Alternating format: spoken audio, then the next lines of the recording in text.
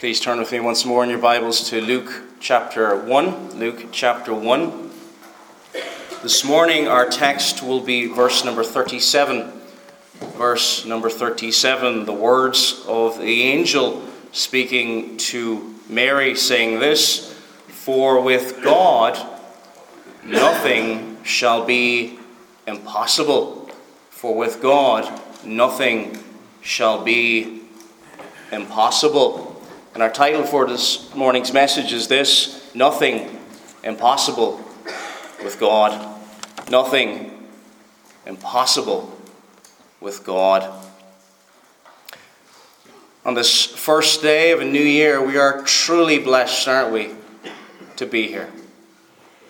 It's wonderful that the Lord has given us this grace and mercy that we can be here this morning. We have come through yet another year. And some of us have had better years than others. 2023, for some people, would have been a very, very difficult year. A very challenging year. A very trying year. And you would probably most likely look forward to a new year wondering what will happen. Some of you might have had very good years and wonder what the future may bring and what the future may hold. Whatever the case may be, wherever you are, we have blessings that we still have air in our lungs, a heart beating in our chest. The Lord has given us the grace to have this life up until this moment. Even I speak to the unbeliever here. Now, the unbeliever without Christ, you have nothing. But the Lord has been merciful to you, that He has given you life until this point. Don't waste it. Look to the Lord, especially as a new year is upon us. Look to Him, because without Him, your future is not bright at all. But I pray that I'm speaking to all believers here. I pray that everyone here is truly a believer in Jesus Christ.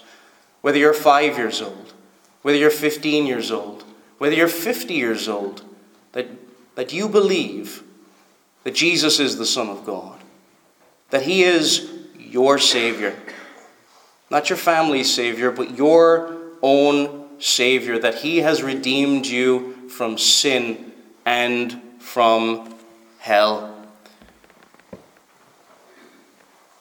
And for the believer here, you may be at a stage of life, you may be wondering why you're still here. Perhaps friends and loved ones have gone to be with the Lord, and you're wondering, how come the Lord has left me here? Why has He not taken me to be with my husband or my wife or my brothers and sisters who are now with the Lord? Dear friend, the Lord has a reason for you to still be here. A good, holy, and righteous reason for you to still be here. He knows the end from the beginning. No matter how old you are, no matter how sick you are, the Lord has a purpose for you to serve Him in your remaining days while on this earth. We are limited in so many ways, but our God is not. And as we look forward to a new year, yes, we are limited. Yes, we are nothing. Yea, we are even less than nothing. But the Lord is not in any way limited. For with God, nothing is impossible. See, I hope that we will all look forward to a new year with hope, excitement. No, I don't know what's going to happen in 2024, but the future is bright for the believer in Jesus Christ. The future indeed is bright for the church around the world. I don't know what will happen in 2024. But surely the Lord is able to bring about revival and reformation in our day, is He not? And so we should look forward with optimism, not with pessimism, because nothing is impossible with God. Now, as we look at this text in verse number 37, we must define what we mean here. And we will do so in the first point. For the year ahead, we are limited, but we serve a God who is not. The first point that we're going to look at on this text in verse number 37 is God's promises. God's promises. We have to be careful here. I think we'll often in the scriptures, we shy away from these texts because they've been so abused and misused by so many. Verses have been taken out of context to preach health, wealth, and everything will be fine kind of message. It's another gospel. But there is encouragement here for the true believer in Jesus Christ that we should not shy away from. It is, yes, easy to take this verse out of context. You may have a very difficult year ahead. But if you have God, you have the riches of the kingdom of heaven. What is it saying in context? Verse number 37, for with God nothing shall be impossible. This is the angel speaking to Mary, this glorious declaration. A declaration telling Mary about two wonderful promises. One promise has already come to pass. Elizabeth is pregnant in her advanced years. And Mary, it's going to happen in the future. The Holy Spirit will come upon Mary, and she will be with child, the Son of God. This is incredible, isn't it? Both of these are amazing, but especially the second one. The Holy Ghost, verse 35, shall come upon thee, and the power of the highest shall overshadow thee. Therefore also that holy thing which shall be born of thee shall be called the Son of God. The Son of God. Miraculous conception. I think we often talk about the miraculous birth, but it's really the miraculous conception. From the moment that the Holy Spirit came upon Mary, it was a miracle. Mary, without a man, conceived. Now, with men, this is impossible. Impossible. We know from nature, if you see animals, if you see puppies, you know that there's going to be a boy and a girl, and they will make puppies. Everywhere in the animal kingdom, you know this. Nature tells you that there must be a father and a mother. But this is a miracle. And this is an amazing promise of God. You see, friends, this text, what the angel is speaking about here, is really about the promises of God. And it's focused upon the promises of God. It's vitally important because what will happen, and it's very easy for this to happen, that we see the encouraging parts of Scripture. Yes, the future is bright. But we mistake the promises of God. We cry out to God in complaint and we say, how could you let this happen? We go through difficult times. You may see the death of a loved one. Someone who has helped you in your Christian faith.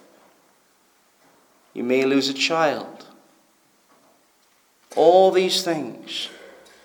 You see, we've got to realize that the Lord never promised any of us an easy life. But what He has promised us explicitly in the Scriptures, nothing shall be impossible of those things that are promised. I think it's very important that we point this out, because if we imagine for ourselves what the blessings of God really look like in this world and they don't happen, it's very easy for us to become bitter and hardened toward God. And we also must not look for those things that are contrary to God's word. Only those things that God has promised. There's a sense even in this text, in the original language, That this is really focusing upon the things, the words that are promised. It says all words. See, we can have this idea that it's easy to become this, could you say, clean living religious person. I go to church. I give to the church. I even spend time with Christians. Why are not things working out for me? And it happens, and you see it happening to people around you. They go through a difficult patch, difficulty, and then they stop attending church. And they abandon God because challenges and trials come before them. And they may even look to a verse like this and other verses, and they think, well, look at this. God has never promised us an easy life. But he has promised wonderful things. He promised Mary a wonderful promise. He promised Elizabeth something that happened as well in her advanced years. Years beyond when a woman would be expected to conceive. See, we can listen to the promises of God in 2024, or we can listen to the promises of the world. We can listen to the promises of our own hearts, and we may even attribute them to God. But God has not made them. So we must be very, very careful as we approach such a text. The promises of the world will always disappoint. The promises of the world will always disappoint. The world's words, the world's promises, they will not satisfy. We see we've been made in the image of Almighty God. And only God will satisfy you. The world will not. The world will not. God's promises, God's word will not return void. All utterances. What has God promised? Now, God has not made any specific promises to 2024, has he? This specific year that we're in. He's not made any promises to this specific day. We don't know as if this could be our last day on earth. None of us know this. For this life is but a vapor. We don't know how many more seconds we will be upon this earth. But the Lord has made promises about the future. We'll turn to one of those. Matthew chapter 13 and verse number 31. Matthew chapter 13 and verse number 31. Down to verse number 33. Another parable put he forth unto them, saying, the kingdom of heaven is like to a grain of mustard seed, which a man took and sowed in his field, which indeed is the least of all seeds, but when it is grown, it is the greatest among herbs, and becometh a tree, so that the birds of the air come and lodge in the branches thereof. Another parable spake he unto them, and the kingdom of heaven is like unto leaven, which a woman took and hid in 3 measures of meal, till the whole was leavened. You see what is being said here? A mustard seed is tiny. Absolutely tiny. And this parable is showing what the kingdom of heaven is likened unto. Verse 32, which indeed was the least of all seeds, but when it is grown, it is the greatest. It also talks about leaven. Leaven is something that spreads throughout the dough and until the whole is leavened. What is it teaching here? The kingdom of God, at that time, how small was it? Just located generally to one part of the world. Sure, there were Jews in various parts, but generally speaking, in that one part of the world around Judea and around Galilee and surrounding areas, the kingdom would grow. In Acts chapter 2, there were thousands saved.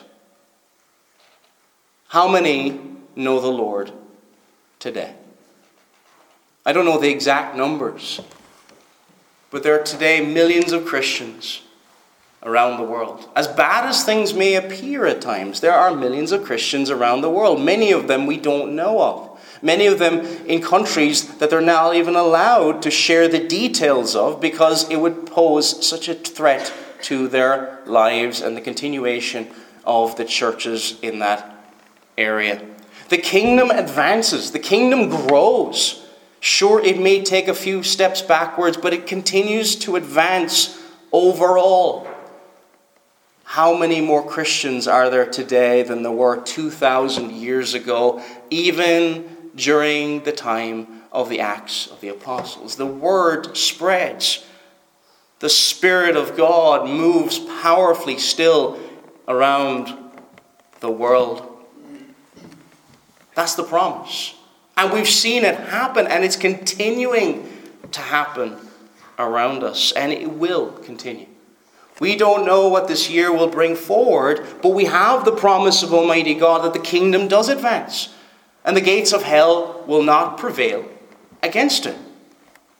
We will not build the church. The Lord Jesus Christ said, I will build my church. The Lord will use us to that end. You see, the promises of God are far better, far better than the promises of the world.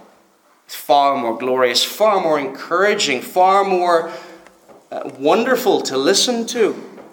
In Romans chapter 11, there's another wonderful promise that will come in the future. Romans chapter 11 and verse number 26. And so all Israel shall be saved. As it is written, there shall come out of Zion the deliverer, and shall turn away ungodliness from Jacob. Now this is speaking of Israel according to the flesh, brought back by faith alone, in Christ alone, into that one olive tree. I don't know if that will happen this year. It may happen this year. It may not happen for another 10 years, but it will happen in the future. Isn't that not a wonderful thing to look forward to? That the Lord's ancient people. Imagine that. Imagine the news. Imagine the headlines. If you have a whole nation of people who currently largely reject Jesus Christ as their Savior, looking unto the one whom they have pierced. He came into his own, and his own received him not, and they all looked to him. Could you imagine? Isn't that far more wonderful than anything that the world could ever promise? And you say, I don't know if that's possible. Well, with things that may sound impossible, for with God nothing shall be impossible. For with God nothing is without power. That's literally almost what the verse is saying. There is not powerlessness with God in all the things that are promised. What about to you, dear believer? What has he promised you? In John 14, verses 1 to 3. We may be saying, well, there's those things promised for other parts, but what about me?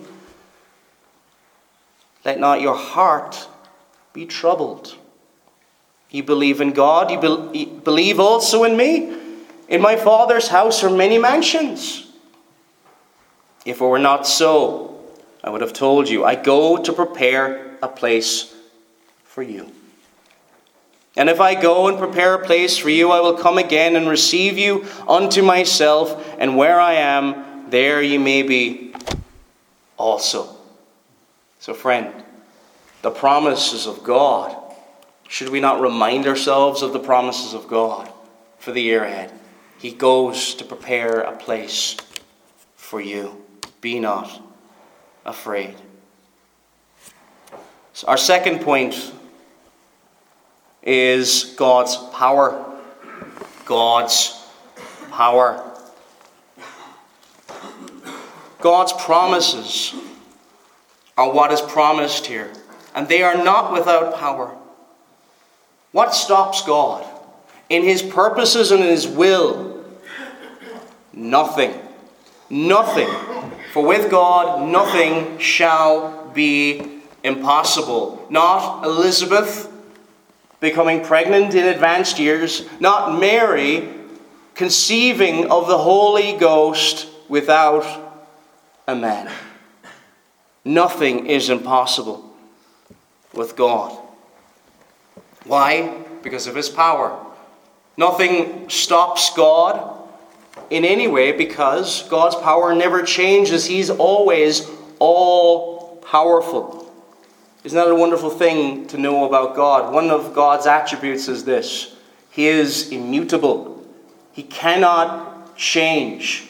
He cannot deny who he is. He will be forever and ever who he is. He cannot hand away power. He cannot gain power because he has all power. You see, friends, we are limited. Everything we see around us in our daily walk is limited, finite, but we serve the infinite God. We even struggle in our Westminster Confession of Faith to describe the greatness of God. We use words like most loving, most wise.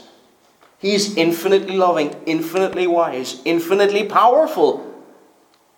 Because we are mere creatures who are limited. We are created of the dust of the earth, but not like our God. See, what we can do is we can see the limitations of the things around us, the powerlessness of our own hands, the powerlessness of our own efforts, the powerlessness of everything we see around us, and we can begin to liken the things we see around us unto God. And don't you see that in the book of Isaiah many, many times? Unto whom will you compare me? See, that was the great mistake that the people of God made in that day. They compared God unto things made with hands. They compared God to idols formed in the mind of men. Think of the power of God unto salvation. Romans chapter 1 and verse number 16 and 17. Romans chapter 1 and verses 16 and 17. Paul writes to the Romans, "For I am not ashamed of the gospel of Christ, for it is the power of God unto salvation to everyone that believeth, to the Jew first, and also to the Greek. For therein is the righteousness of God revealed from faith to faith. As it is written, the just shall live by faith." The gospel is the power of God unto salvation. It's why anybody is saved. Nothing is impossible with God. So when you are witnessing to that neighbor over and over again who refuses to come to church, and it seems like it is completely futile and useless, think of this. Who is more powerful, their heart or God? You see, if it had anything to do with the obstinacy and the stubbornness of the human heart, there would be no one saved around the world. Not you or not me. But God is more powerful than the hearts of unbelievers. You see, God is powerful, all-powerful, and can change the hearts of those people you are witnessing to on a daily basis. You see, it's so easy to become pessimistic, isn't it? We look at the things around us, we look at the pattern, and we just think things are going to continue as they are. We may think, well, there's fewer conversions, and maybe there's fewer children staying in the church, and all these things that may easily distract us and may easily discourage us. But never forget that nothing is impossible with God. Perhaps it's that son or daughter, you've taught them the truth, but there's no signs of saving faith. There's no interest in the gospel. Cry out to the Lord, because the Lord is powerful. He is able. There is still hope while that person is still on this earth. We must realize that we must be not pessimistic about the future. We can't be pessimistic about the future, because if we're pessimistic about the future and just think, well, things are going to get worse and worse, We limit God, don't we? We think, well, that can't possibly happen. For with God, nothing is impossible. We saw in the text we read earlier 2 wonderful examples of the power of God, of things that men do not believe are possible at all. But with God, nothing is impossible. Matthew Poole said this: "No considerate man will from hence conclude that things are possible to God which would derogate from the perfection of divine being and our imperfections in us." Let me put it another way. Failures in us are not possible in God. We are limited in our power. We are limited in what we can do. But our God is surely not limited in any way, shape, or form. Number 3 now, God's purity. God's purity. So we've looked at God's promises, God's power. Number 3 now, God's purity. Let's think about this phrase, with God. For with God. The third commandment is a commandment against the use of the Lord's name in vain. There's something powerful, isn't there, about the use of the Lord's name. And we have to be very careful of how we use the Lord's name. Now, it's not just about our vocabulary, the words we use. But when we speak the name of God, when we share God's name, when we speak about Him, we are speaking about His reputation. We are speaking about His goodness. Who is God? He is holy, holy, holy. Isaiah sees this in Isaiah chapter 6 and verse 3.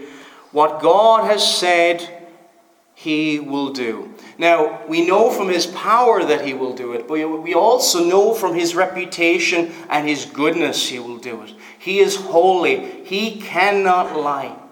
He cannot lie. We say that there's things that God cannot do. You might think, well, doesn't that sound like a contradiction? No, He cannot deny Himself.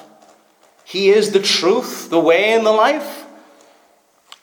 And it's another reason for us to have confidence about the future because of His purity, because of His blameless, pure, pristine character, because of His reputation. As Jesus said Himself, I am the truth, the way, and the life. You see, if you go away from God, what do you have? When you depart from truth, you embrace lies. There's no neutrality in this. To be with God is to be on the side of truth. And on the side of truth, the truth, nothing is impossible. Idols which take the praise that is due to God alone, they are but the products of corrupt men's minds. We need to trust God. He is pure. He is good. Sin is not exceedingly sinful unless you see the purity of God. And the promises of God are not exceedingly wonderful and reassuring unless you realize the purity of the God who has promised it. You see, we know, don't we? We've seen rulers in this world who have power. They have the ability to do good. But do they? When we think of politicians and other people, often they have power, but what they do is they serve themselves. They don't keep their promises. But God is different. Holy, separate, undefiled, pure in every way. So when we hear this, yes, it is spoken to Mary, this proclamation from this angel speaking to Mary, for with God nothing shall be impossible. But in many ways it speaks to us all. If nothing is impossible when we think about Elizabeth conceiving at an older age, if nothing is impossible when we think of Mary conceiving without a husband, conceiving without a man, conceiving of the Holy Ghost, conceiving one in her womb who who was the Son of God, who is the Son of God, and continues to ever be the Son of God. When we think about that, what else does God promise? What else has God ability to do? And what else in his purity of his character does he carry out? And it's also because of his purity, friends. We also have to think about this with God, with the name of God, with the reputation of God. Hell is real. Why? Because of his purity. Because he is pure, he loves that which is righteous and good and holy, and he hates that which is evil. God is not pure. God is not good unless he hates evil and pours out his wrath upon sinners for all eternity. That is the God. You see, sometimes we'll see other promises of an eternal damnation for those who do not trust in the gospel. And we almost talk about it as if it's not going to happen. It will. It does.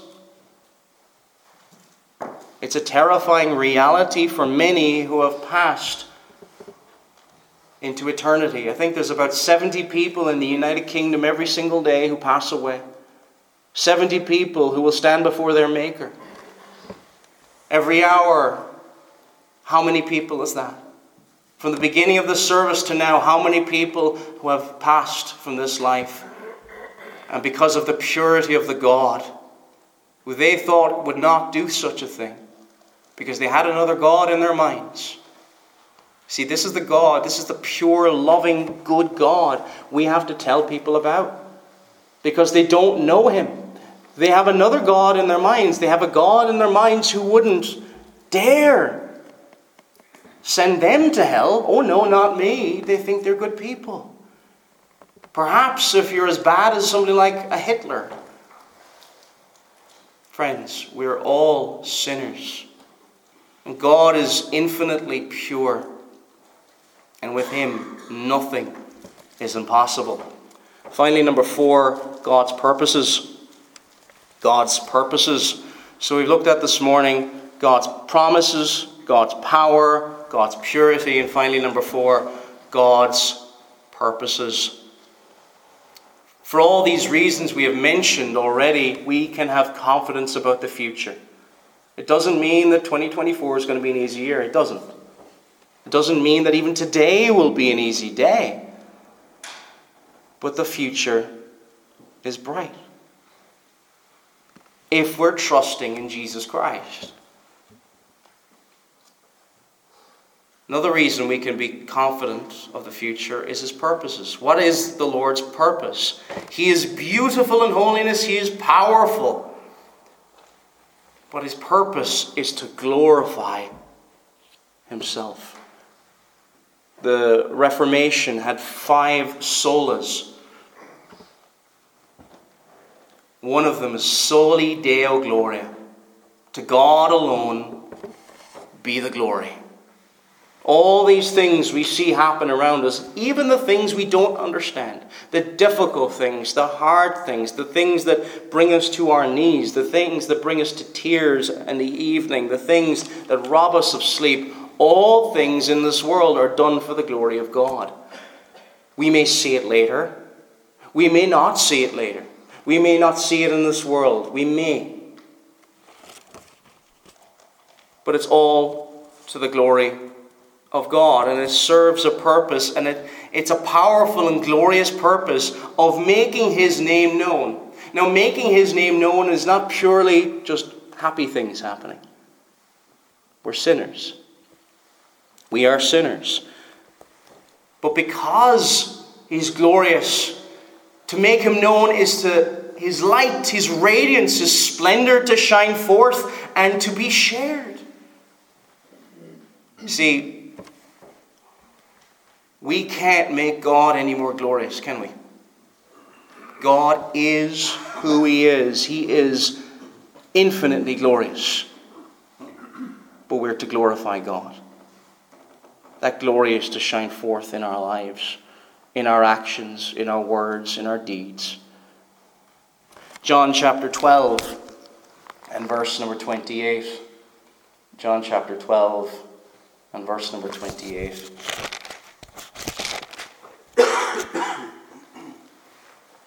It says this, Father, glorify thy name. Then came there a voice from heaven saying, I have both glorified it and will glorify it again. Romans 11 and verse number 36. Romans 11 and verse number 36. For of him, and through him, and to him are all things, to whom be glory forever. Amen. Because of who he is, because of the purposes of glorifying his name, because his light will shine forth, this is why he made the world. This is why he saved you.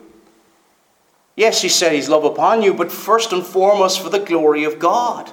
Because of the greatness of his name, to make his name known, that it would shine forth. I think it's important that we know this. As I said earlier, we can't add to the glory of God. During the Reformation, a group known as the Jesuits thought that they could add to the glory of God. We cannot. We cannot. But we are to glorify God. We are to point toward that splendid radiance. And because that is part of his purpose in making the world, in saving you, and even, dare I say, the pouring out of wrath, both in this world and in the world to come. It all is to make his name known. Making his name known in his mercy. How would we know of his mercy? He saved sinners. How do we know of his justice and his goodness and his righteousness? He punishes sinners for all eternity. That victory shining forth. All those things that seem impossible to us, and they are impossible to us because we're limited beings. They happen because of God and his purposes. They happen because of God and his power. They happen because this shows that God is not limited in any way. He's not limited in his justice. He's not limited in his wisdom. He's not limited in his glory. He's not limited in how wonderful he is. There's a sense in which the more we learn about God, we are left speechless. We are left in awe. We are left in the sense of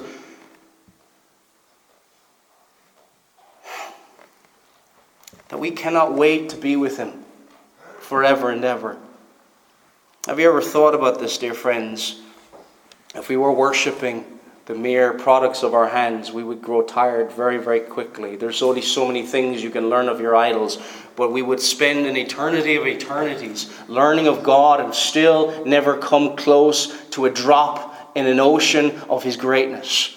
We will never, ever come to the point in time when we'll say, I've learned all that I need to learn about God. We'll never be a billion years from now, having been ages and ages in heaven, if you could measure such a thing, that we will think, I've mastered the knowledge of God. It is impossible.